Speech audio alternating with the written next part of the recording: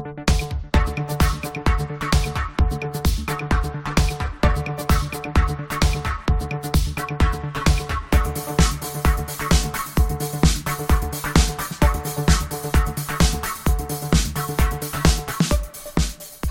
and welcome to the latest episode of the Odds On podcast, your home of football and sports betting. My name's Dan Tracey, and for the next 45 minutes I'm joined by two top guests as we dissect all the numbers, look for the value and find those long shots before this weekend's football action. As I say, it's not just me on the show today, so before we start waxing lyrical about wagers, let's get the introductions out of the way.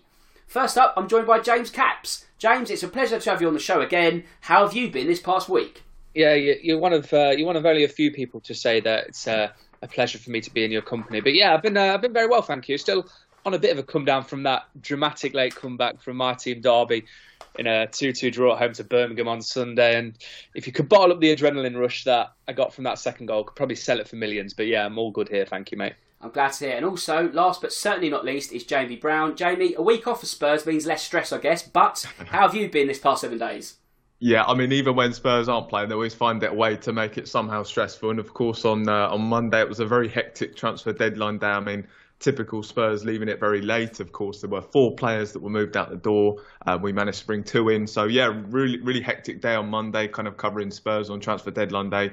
But it always is with Spurs and Daniel Levy. Always like to leave it late, and certainly did that on Monday, and a lot of business, and a lot of big business too. So I'm sure we'll talk about it later on in the show. But yeah, some really big moves from Spurs.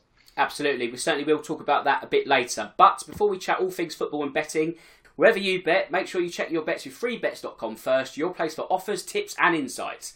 Right, it's time to look ahead to the weekend. Although we are certainly up for the cup here, there's one Premier League match we need to dissect as well, and that has all the hallmarks of a relegation 6-pointer.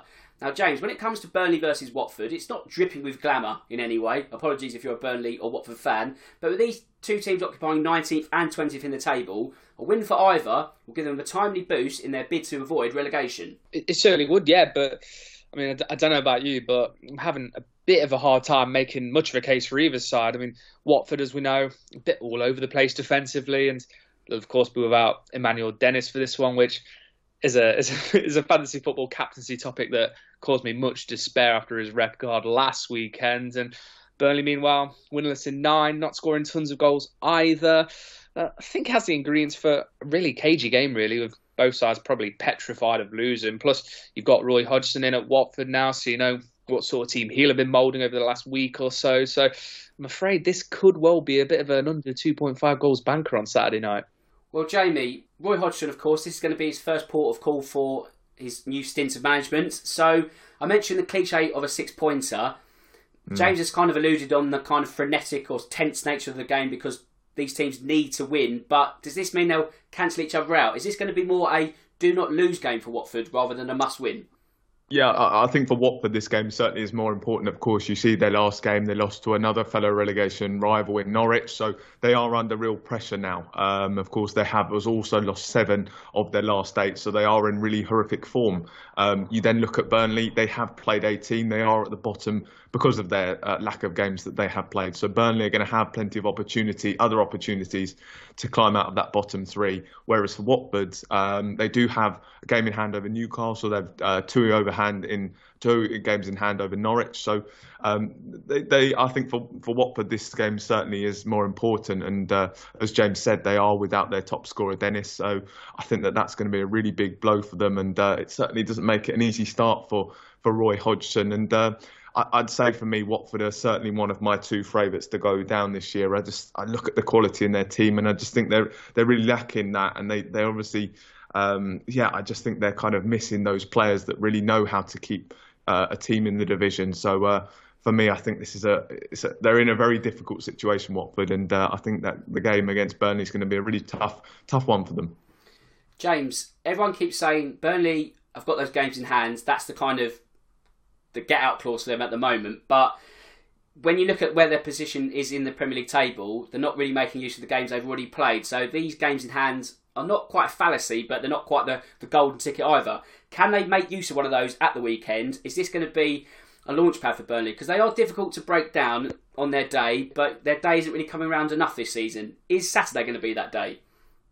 Well, I mean, if I was picking a winner, it probably would have to be Burnley, just because Watford will inevitably give them chances to score, and I think Burnley are just probably the more defensively sound of the two sides. You're looking at around sort of 6-5 for the home win, which is okay value, I guess, but I think he'll be settled by one goal either way. So under 1.5 goals, I quite like at 12-5, and also who doesn't love a debuting goal scorer as well? So Wout Weghorst is my selection here to score first at around the 5-1 mark. But yeah, it's difficult to trust Burnley. You never kind of know what you're going to get with them. You kind of go into a game with them expecting them to be sort of well organised and quite defensively resolute, but they aren't keeping a huge amount of clean sheets. Although, that said, they busted my treble a couple of weeks ago when they got a 0-0 at Arsenal. So a bit of a Jekyll and Hyde side as far as defensively and going forward. But I think they might just squeeze this one. And Jamie, one of the criticisms towards Burnley this season is that they're not spending any money, really. They've kind of debunked that theory in January. Not as much money as they would have liked to have spent, because they didn't get Mislav Orsic, someone that we both know very well after that night in Zagreb. But in terms of Wout Weghorst, he's going to be tasked with the replacement of Chris Wood. Is he going to be the right replacement? I mean, at 6'6", he's the perfect size for a Burnley striker. Can he do the job at Turf Moor? Yeah, look, I think on paper he seems like a really fantastic signing for them. And then, of course, you compare who they lost in Chris Wood to Weghorst. I feel as though it just feels like an upgrade on Wood. So, and then, of course, they have almost made a profit on him. They signed him for £15 million at Wolfsburg. Of course, Chris Wood went to Newcastle for 25. So I think already there they've made a profit on a player who's younger and who's better. So I think it's really good business for them. He's, of course, a guy who's got Champions League experience. He's got 12 caps for the Netherlands. He's got 59 goals in 118 Bundesliga matches. He's already got 6 goals in 18 matches with a really struggling Wolfsburg side this year. They're only 15th. So to still get 6 goals in 18 matches, I think still fairly good going for a side that's really struggling. So he is a really top player, and he had a decent Euros. The only thing would be whether he can adapt to the Premier League. I think we've seen a lot of players that have come from maybe the Bundesliga. He, of course, did well in the Eredivisie as well, but they've come over to England and they've just found it very difficult. However, he just seems the perfect fit for a Burnley side, a Sean Dyche side. As you said, he's 6'6". I think he seems like a very much like-for-like replacement with Chris Wood. So you feel as though he should slot into that Burnley system very well. So I think it's definitely an upgrade on Chris Wood. I think it's a great bit of business from Burnley, and if he's able to hit the ground running in the Premier League, then they've got a really, really good player there on their hands. James, does this come down to service for Burnley? Because when you look at the fact that they'll now have Weghorst and Cornet up front, two very handy strikers on their day, and it looks like a very exciting combination. The question is, can they get the right service to unlock their goals? Well, if I know Burnley, I know they're just going to be relentlessly pumping balls into the box. And if they're going to be chucking in 30, 40 crosses a game, then you'd like to think that 6 or 7 of them will land on the forehead of Weghorst. But, you look at their options. I mean, it's Aaron Lennon, who he's certainly had his day in the Premier League. You could probably have said that about 7 or 8 years ago. And that kind of leaves you with Dwight McNeil, who is obviously a talented young player. He burst onto the scene a couple of years ago, but hasn't really kicked on since then. So I'm looking to him to sort of provide that creative inspiration, and potentially Maxwell Cornet, if he can perhaps slip back into midfield and provide a little bit of inspiration as well. But it's worrying times for Burnley, really. You just look across the team, it's pretty beige, really. It's lacking in vibes, and there's just no real sort of creative spark about them. And I've not got a huge deal to say about them because they just don't really inspire me in terms of betting whatsoever. Jamie, would this be a rather sad end to Sean Dyche's stint if Burnley got relegated? Because although there is the logic that he could also get them back out of the Championship at the first time of asking, you do kind of get the feeling that this could be the final chapter. And if that is the case, would Dyche have some regrets for not taking those links that were happening seasons ago? The likes of Everton, the likes of Crystal Palace. Will there be some regret there? I think so. I mean, look, he's obviously done a fantastic job there at Burnley over the years. I think to keep a team like Burnley in the division, I think that's kind of where their ambitions lied, to remain in the division, and they've seemed to have done that very well. So, of course, they had that 1 year where they qualified for Europe, and that was obviously fantastic. But I do see them staying up this year. I think to have kept players like Ben Mee and James Tarkowski, of course, guys that potentially could have gone to Newcastle and West Ham, they were linked away. I think that's a really solid kind of partnership at the back there. I think Weghorst is a great signing for them. I think McNeil is a guy who I do like, and Cornet as well. Of course, he's coming back from the African Cup of Nations. He should be available to face Watford. So personally, I actually see them staying in the division. But I think sometimes now in modern day football, it's very difficult for a manager to kind of stay in one job. I think just because of the way everything is with money and the pressures of staying in the Premier League. It's very difficult to kind of have that longevity as a manager now. So I think we're probably starting to see the end of Sean Dyche's time. And I think as well, Burnley fans, they'll want to have a bit more ambition than just trying to stay in the Premier League, and then of course playing that renowned style of really rigid football as well. So maybe they might look to make that change and look to be a bit more ambitious and try to push for maybe a top half finish or something better. So potentially it could be the end for Sean Dyche, and they might look to upgrade on him. But for this year, I do actually think they'll have enough to stay in the Premier League. Okay then, I'm not sure Burnley versus Watford will be in the long shot acca in terms of that territory, because we're going for odds between 2-1 and 5-1. But I want some picks from you both. Let's start with you, Jamie, first. What have you got for me? Yes, so for my long shot, I'm actually going for the African Cup of Nations. I'm going to go for Senegal to beat Burkina Faso, and for both teams to score at 11-2. So in the past, this has been a high scoring fixture. Since 2007, these sides have met 4 times and they've produced 12 goals in those matches. So I think this is a game that certainly will have goals in them.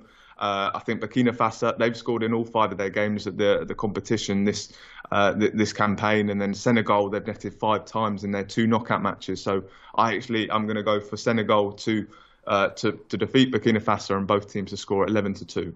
That's an interesting pick, that. James, what have you got? Are you going to the AFCON or are you going somewhere else for me? I'm staying a little bit local, actually. I'm going to go for a bit of a cup set in Staffordshire, actually. I'm going to go for Wigan to win at Stoke at around the sort of 7-2 mark. And Latics are actually in really good form. They've drawn the last couple of games, but they're unbeaten in 20, as well as just 1 defeat in the last 18 away matches. And Stoke, on the other hand, yeah, they're doing okay, but the home form continues to tank a little bit. Just 2 wins in 10 at the Bet365. So certainly a chance for the League One side to go and get something here against Championship opponents. Okay, that's a good pick. I'm going to add to that Blackburn to win away at Swansea. You can get that at about 2-1 at the moment. The logic here is that Swansea, under Russell Martin, have not had a good season at all, really. Obviously, Steve Cooper left after Brentford's winning the playoffs last season. Swansea kind of hit the end of a chapter there. They've done nothing really in terms of their Championship hopes. Relegation is not an immediate threat, but it's hanging over their shoulder at the moment. I think there are just about worse teams. As for Blackburn, they were held at Luton last weekend, and they are one of the few teams playing in the Championship this weekend, so that's another game played more than the likes of Bournemouth and QPR, so it's imperative they do get that win. If not, then the likes of the Cherries and the R's will be rubbing their hands together and thinking, right, Blackburn are in our sight. So for that reason alone, I think Blackburn will win that. Also, we spoke about Ben Brereton Diaz, and he won't be anywhere else. He's at Blackburn still, so that's a win for them, and I think it'll be a win on Saturday afternoon also. And of course, check out freebets.com for all the latest offers and enhanced odds from all the leading bookmakers. Right, so we've got our Premier League preview and long shot acca out of the way, so let's pivot to the FA Cup, because this weekend, 16 fourth round ties to choose from and plenty of betting opportunities approaching on the horizon. So our experts, that's not me, I'm just the host, are going to look at the best of them. So let's start with holders Leicester, shall we? Because they're going to make the short trip to Nottingham, that being Forest, of course, and it's one of the more interesting ties of the round, shall we say. James, do you think Forest will land a second Premier League scalp, or does it pain you to say nice things about Derby's rivals? I mean, well, you've certainly got to give them a bit of a chance, as much as something inside me dies to say something positive about Forest, but Steve Cooper's proven to be an excellent appointment, and he also made some smart signings in January that will certainly give them a boost in their playoff chase, which is a far cry from the transfer strategy of yesteryear, where they had a real revolving door and they just kind of seemed to sign players just for the sake of it, really. And Leicester are in great shape as far as form and injuries are concerned. They also haven't won away from home since October. So, I mean, there's far worse bets this weekend than the home win at a pretty punchy sort of 11-4, 3-1 kind of ballpark in terms of price. And remember, this is a Leicester side that they'll be without Jamie Vardy again. They've also been pretty defensively suspect as well. So the Reds win certainly one of the value picks on Sunday. I've actually managed to talk myself around to backing Forest in the process of giving my answer, which is quite something, really. That's quite the pivot in actually one answer. I like the way you sort of started in one direction, ended in the other, but there's nothing wrong with that at all. So Jamie, in terms of Leicester this season, I mean, yes, they won the FA Cup last time around, but do you think a second successive failure to not land an invite to the Champions League has really taken the wind out of their sails this time around? Yeah, I kind of compare it a little bit to Mauricio Pochettino at Spurs. I think it's so many of those near disappointments. I think it can get to a point where you've had so many of them that you just kind of need a refresh and maybe a change of manager. I think it's harsh in a way to just put the blame on the managers, as James said. They have had lots of injuries this year. They've had and of course, every team has their injury concerns. But I think for Leicester, they've always been missing up to 9-10 players each game. There's been a lot of key players missing. They've of course had a lot of players go off to the African Cup of Nations as well. So I think just to put the blame on the manager as well would be a little bit harsh. I think you definitely have to caveat that they have had a lot of injuries. But it's strange that their form, because they did seem to make a nice refresh in the transfer window. They of course brought in Daka, Sumara, Vestergaard, Lookman in the summer. They of course had Dewsbury Hall come into the side as well, who's been a good young addition. So it's strange to kind of see why they haven't really kind of kicked on this year. But I do wonder maybe whether there is a need for a change of manager, just because to have so many disappointments, sometimes it just needs to be changed. And then, of course, as I said, you look at that Leicester team, there's no reason why they shouldn't be doing better than they are and have those ambitions. So, again, I think it might be another one where Leicester, although Brendan Rodgers has had that success, they might look to kind of make that change in manager. So maybe we are coming towards the end of Rodgers' tenure at Leicester, but I think they've certainly had their misfortunes with injuries this year, and I think that's been a big reason for them really struggling. And of course, I think they've got this really interesting trip to kind of the City ground on the weekend in the FA Cup. I think that we saw Arsenal go there and lose. So I think there's definitely potential there for a possible upset again. Jamie, staying with you, would you perhaps need extra time to break this deadlock? I don't know the way Leicester's sort of set up. I don't know if the FA Cup's going to be a priority when you consider the Europa Conference League as well. So is it going to be a banana skin? Do you reckon Leicester can clear this hurdle without the need of extra minutes or penalties? Can they get it done in 90? Well, I think the thing as well, again, they're coming to this fixture missing some really key players, and there's a lot of their squad's been taken out. So I think they'll be looking to probably the Premier League and as you said, maybe European football. They've got a pretty small squad now. So I think they're going to have to field a team that's looking pretty weak. So I really think there's a possibility for an upset. Again, I think Steve Cooper, he is doing a great job at Nottingham Forest, and to have beaten Arsenal, they've already caused one upset. They'll have the confidence to go there. So I really think that Nottingham Forest will be able to take advantage of maybe a Leicester side that's really short of confidence, that's short of players. So do you know what? I really do kind of fancy Nottingham Forest to cause an upset on the weekend. Interesting picks there. I think, it's fair game really, isn't it? I think the way that Forest are just on the fringes of the Championship playoff race, and you kind of think Stevie Cooper has transformed them in short time. So why not? Why not take another scalp after such a great performance against Arsenal? Of course, what would the FA Cup be without a bit of non-league romance? And after disposing of Reading in the previous round, Kidderminster have been rewarded with a visit of West Ham. So Jamie, what do you reckon will be the lie of the land at Agra on Saturday? To be honest, I think West Ham probably will have just enough quality to beat Kidderminster. I think that is just such a kind of a big difference in kind of quality between the two teams. So I think West Ham will just about get the job done. I think they'll still look to put out a pretty strong side. There is the potential for a real giant killing, of course, 12:30 on a Saturday. I think those earlier kickoffs, sometimes the Premier League clubs and, it can be sometimes difficult for these teams to really get up for it. So, and then of course, going away to Kidderminster, that's potential, there for the upset. And then of course, you look at West Ham's form, they are in a really they're in a difficult period at the moment. I'm sure the atmosphere at the club will be quite low. Of course, they've suffered 2 consecutive defeats. The lack of transfer business as well. They obviously failed with a late move for Darwin Núñez on transfer deadline day. So I think the atmosphere as well at the club is very low. So there is the potential for a possible upset given those 3 factors. But I think ultimately I do think West Ham will have the quality to beat them. And then of course, if they do field a weakened lineup, I'm sure they'll have some of their big guns on the bench. And if it does get to a point where maybe they are struggling to break Kidderminster down, they'll bring on the big guns and probably will get the job done in the end.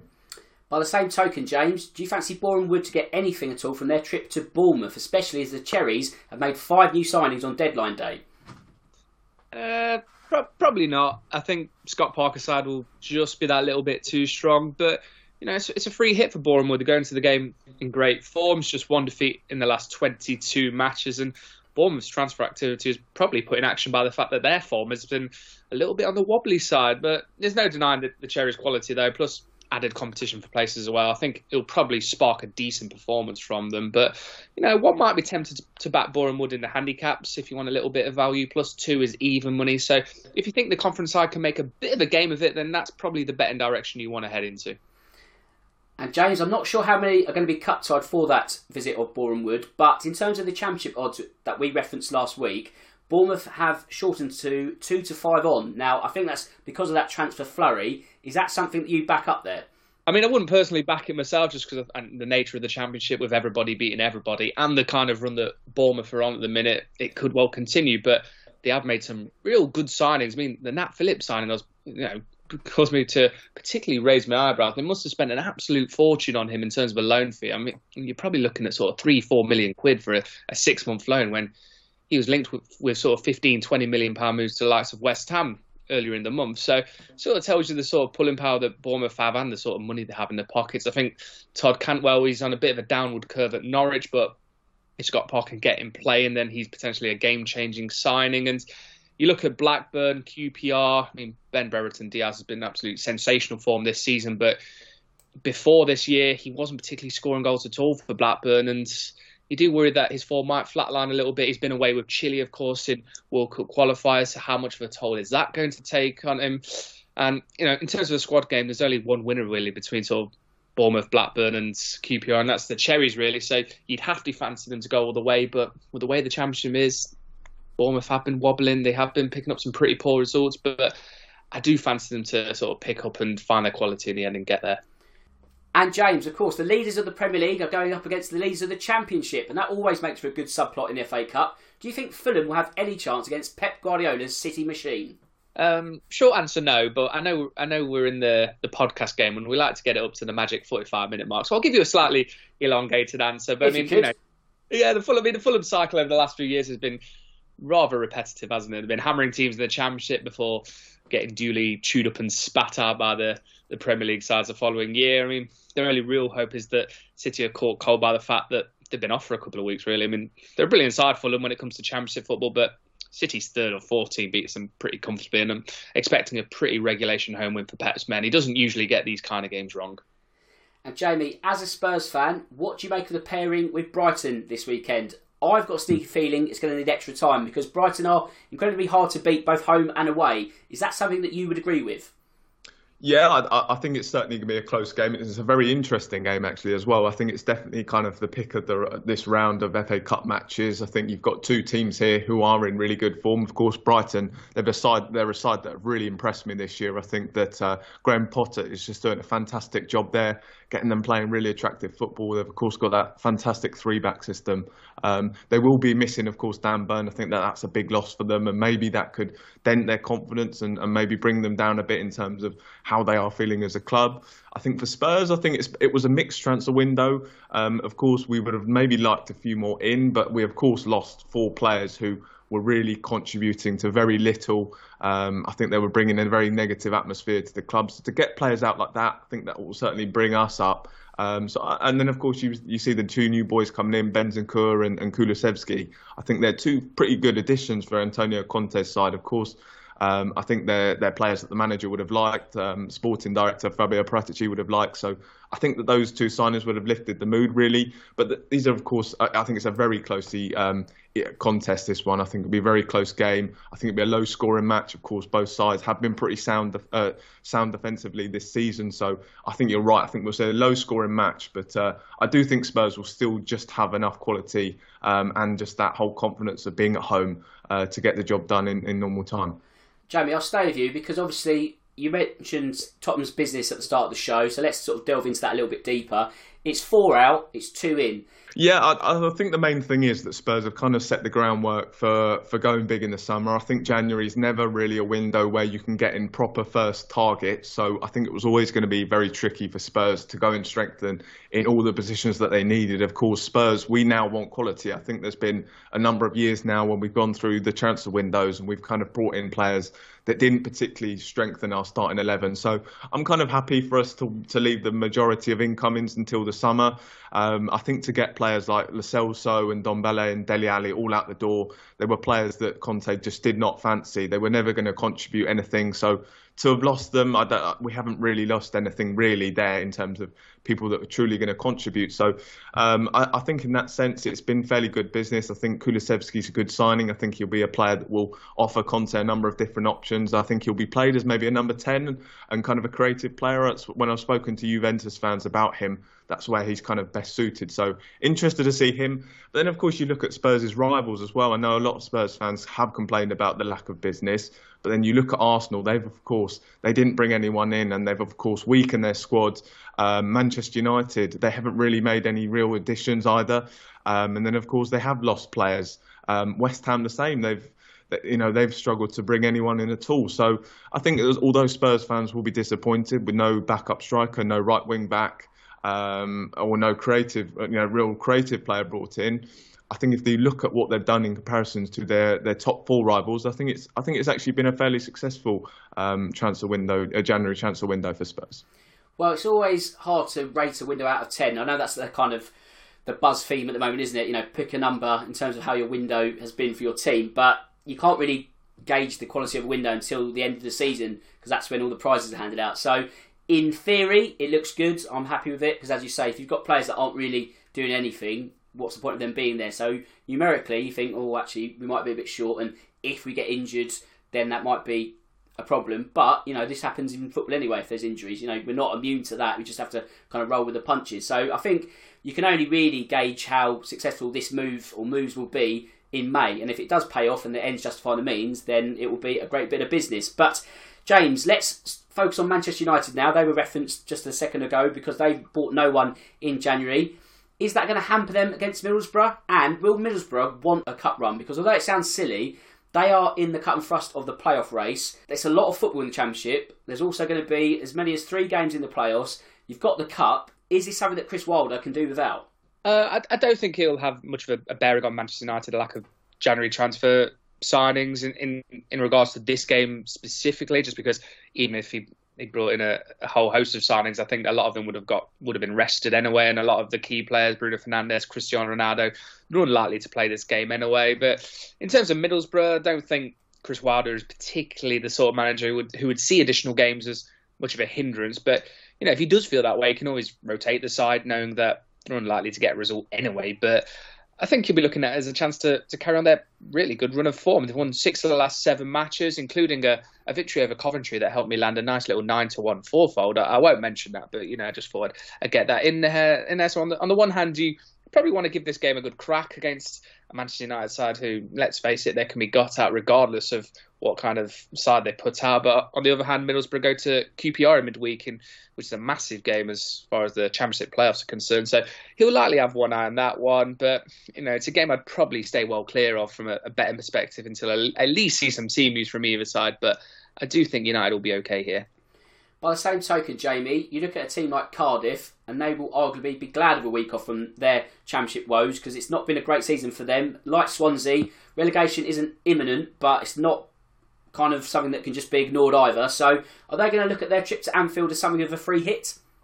Yeah, I think for sure. And potentially, though, you look at Liverpool in the last round, they, of course, really kind of in a lot of Jurgen Klopp's reign, he's really viewed these cup competitions as, he's never really gone very far in them or taken them very seriously. So there could be a potential for an upset there. I think if you look in their last round, they did have almost a slight scare against Shrewsbury where they did go 1-0 behind. They then brought on the big hitters, as I said, maybe in the case similar to the West Ham match, I think they'll have all their big hitters on the bench to bring off, just in case they do need that. But I think this will definitely be a case where Liverpool will be too strong. They, of course, started Van Dijk and Konate and Robertson in their back four. So they'll certainly put in the quality into their 11. And then for Cardiff, they did obviously get that big win on the weekend against Nottingham Forest. That was a huge win for them. So maybe a bit of confidence there.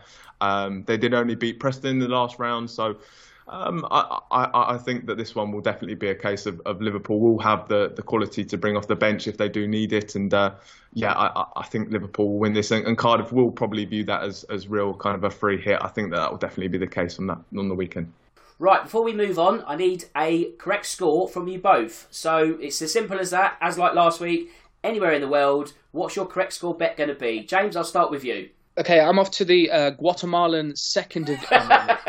I'm off to Molyneux actually for my pick here for the match between Wolves and Norwich. Canaries haven't really strengthened at all in January. They don't score many goals at all, and I think they'll be edged out here against the Wolves side, who themselves aren't prolific in front of goal either, but just have the quality they need to get the job done here. They drew 0-0, I think it was, at Carrow Road earlier in the season. I don't think there'll be many goals here, so 1-0 Wolves in the correct score market here is the play for me. That is available at 6-1. It's a very nice price. And Jamie, what have you got for me?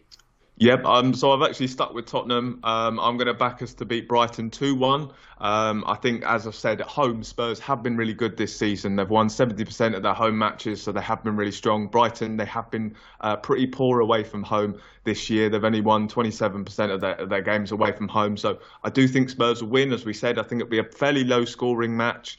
I think Spurs, they have averaged nearly 2 goals a game at home, so I think potentially Spurs could get a few. But yeah, as I said, I think I'm going to go for 2-1 to Spurs against Brighton on the weekend in the FA Cup. Good shout, Jamie. And of course, if you are going to place any correct score bet, or you fancy any bet this weekend, check out freebets.com for all the latest offers.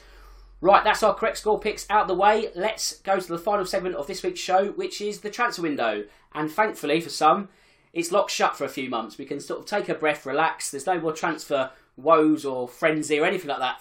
With that in mind, has the business which has taken place, has it moved the needle somewhat in the relegation market? So we spoke about this last week, so I just want to kind of build on that as a point of reference and see what has happened in the last 7 days. So firstly, let's look at Everton, because there's been some big news, not just on the pitch, but off the pitch also. Arguably bigger news off the pitch, because Frank Lampard is now their manager.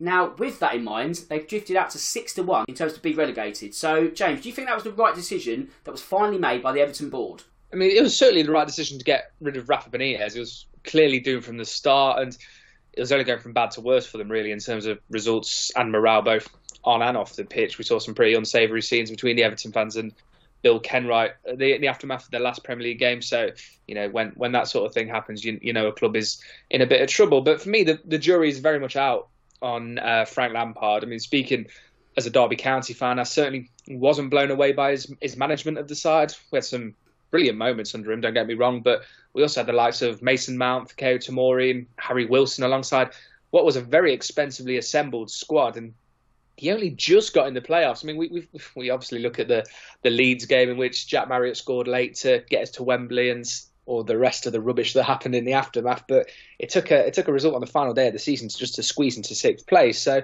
yeah, I mean, I'm not overly sold on him, but I would be sort of mildly excited about it if I was an Everton fan. He's a big name, and he can probably bring in some big names to the club. And, you know, Chelsea, it didn't really work in the end, but yeah, it's a big job for Lampard. He needs to get this one right, or he'll probably struggle to get a Premier League job again. He's made some interesting signings, and if he can get the best out of them, then he's off to a great start. But, you know, failure to do so, and the pressure will be right back on him. Jamie, one of those signings is Dele Alli, someone that we both know very well. I guess a rather sad end to his time in North London. When you look at the peak of his career, which was only a few years ago, it's been such a rapid decline. Can his career be saved at Everton? Is this that kind of move? It's kind of one more to go, and if not, you might be looking at Championship thereafter. Yeah, I mean, it's obviously been a really disappointing the way Dele Alli's career ended at Spurs, and it just feels as though it's really just petered out, unfortunately, and it's really strange to have seen him gone. But no, I think this is a good move for him. I think working under Frank Lampard, I think that what Dele needs is kind of a mentor, really, and I think Frank Lampard, if you look at the job he did with a player like Mason Mount, I think this could be the perfect move for him. They're, of course, similar kind of midfield players to obviously when Lampard was playing.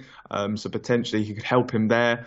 But I think with Dele, it's just trying to get that confidence back. I think that it was, he suffered 2 bad hamstring injuries. One was when against Fulham in early 2019, and ever since he's just kind of struggled to get that back. I think when Dele Alli's been at his best, it's all been about confidence. He does stuff without thinking about it. The late runs into the box, all the flicks and the tricks that he does. But he's just completely lost that confidence. And then I think there's been a lack of motivation to kind of get back to his best. So I think under a manager like Lampard, and having seen the job that he's done with a few players in the past, I think this is a good move for Dele Alli. And I really hope he does get back to his best, because, of course, the numbers he put up when he was, just starting in the Premier League, just making that £5 million move from MK Dons, it was really kind of almost unmatched. It was really up there with some of the top young players we've ever seen in the Premier League. So he's obviously got that ability. It's just trying to find that confidence and motivation to get back to his best. But I think under Lampard, he's got a pretty good shot of doing that. So best of luck to him. And Jamie, with Donny van der Beek also making a move to Everton, albeit a short-term one, could you see a change of shape for the Toffees? Because they're known as a bit of a back 4 team. Could you see a back 3? Yeah, potentially. I think that Lampard will probably look to play maybe a more forward-thinking kind of football. I think Van der Beek's also another pretty decent signing. I know he's not played a lot for Manchester United, but I think that's another fairly solid signing. They, of course, look at their other midfield options. They've got Doucouré, Allen, so they've got some nice options there as well.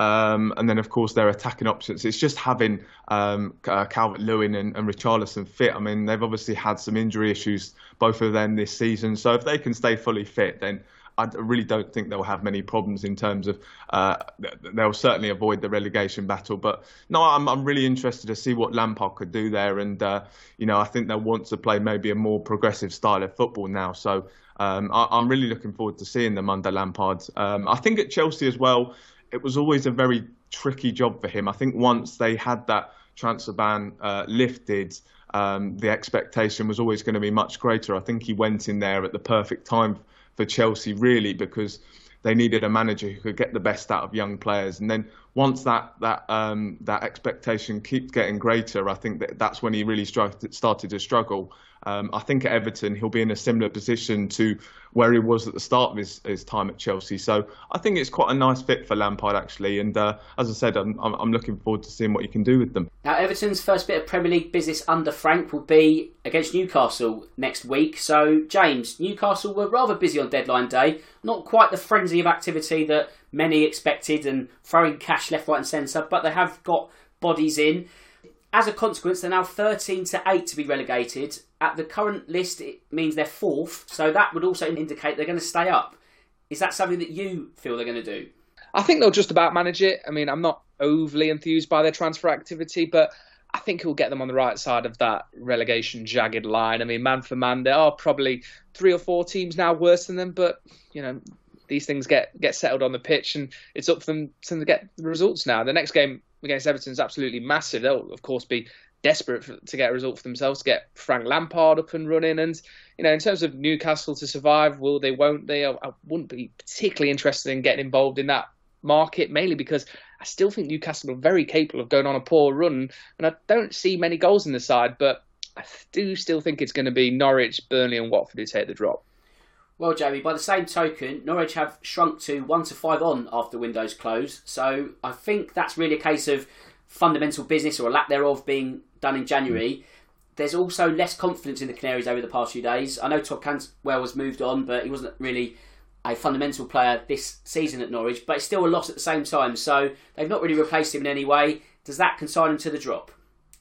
I think their transfer business kind of says everything about their ambition, really. I mean, they're a club that certainly needed additions this month. I think they're really lacking in quality in players that can score goals. So that's really what they needed to add, and to have not really looked to have brought anyone in, as I said, just kind of shows where their ambitions lie. I think really their only real saving grace is Dean Smith as the manager. He's another manager that I do really actually quite like. Of course, he kept Aston Villa up that season, so he's got that experience of keeping teams in the division. But I think along with Watford, there's certainly 2 teams that I really think have got very strong chances of going down this season.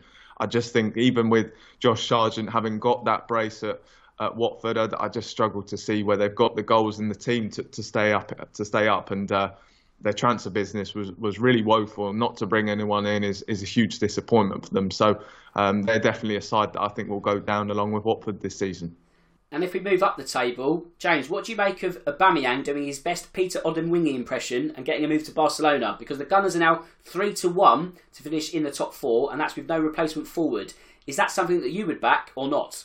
Well, I mean, it was a bit of a farce that it took until the end of January for a deal to even get done. Arsenal clearly didn't want him around the club anymore, and thus he didn't want to be there anymore himself, and that's been the case for a good 5 or 6 weeks now. Barcelona, certainly the winners from the deal. They've got a striker who will score goals in La Liga, and he does improve their forward line, while Arsenal are left with Alexandre Lacazette, who's probably leaving the club in the summer, and the same can probably be said for Eddie Nketiah as their main striking option. So, with that in mind, I wouldn't be touching 3-1 with a 10-foot barge pole. I mean, there is a lot to like about Arsenal, don't get me wrong. I think there's a lot of likability, and I think they will continue to improve as a side, but I just don't think they're quite ready for that next step in Champions League football. I think they'll be edged out by the likes of Manchester United, and also I think Spurs have got plenty to say as well in this top 4 race as well. Well, Jamie, you're not going to shed any tears over a weakened Arsenal, are you? So they're going to be light in the forward department, there's no doubt about that. Has this created something of an issue for Mikel Arteta? Because his contract ends in 2023. You kind of get the feeling that he needs to do something this season to then have a stronger bat in terms of negotiations next time around. So I'm not saying that failure to get the top 4 means the sack, but it's certainly going to put a bit of weight on his shoulders. What do you make of the situation? Well, I certainly found their pursuit of a striker very odd. Of course, they do desperately need one. They've only been left with Eddie Nketiah and Alex Lacazette as their 2 strikers, and neither, I think, are top 4 quality. As I said, I just found it bizarre. They went after Dusan Vlahovic very hard. It, of course, became very apparent early on that he wasn't keen in a move to them. Obviously, lots of reports saying he wasn't even answering their calls. So I think that was bizarre that they kept on trying for him. I would have thought they should have looked elsewhere. They desperately needed that striker.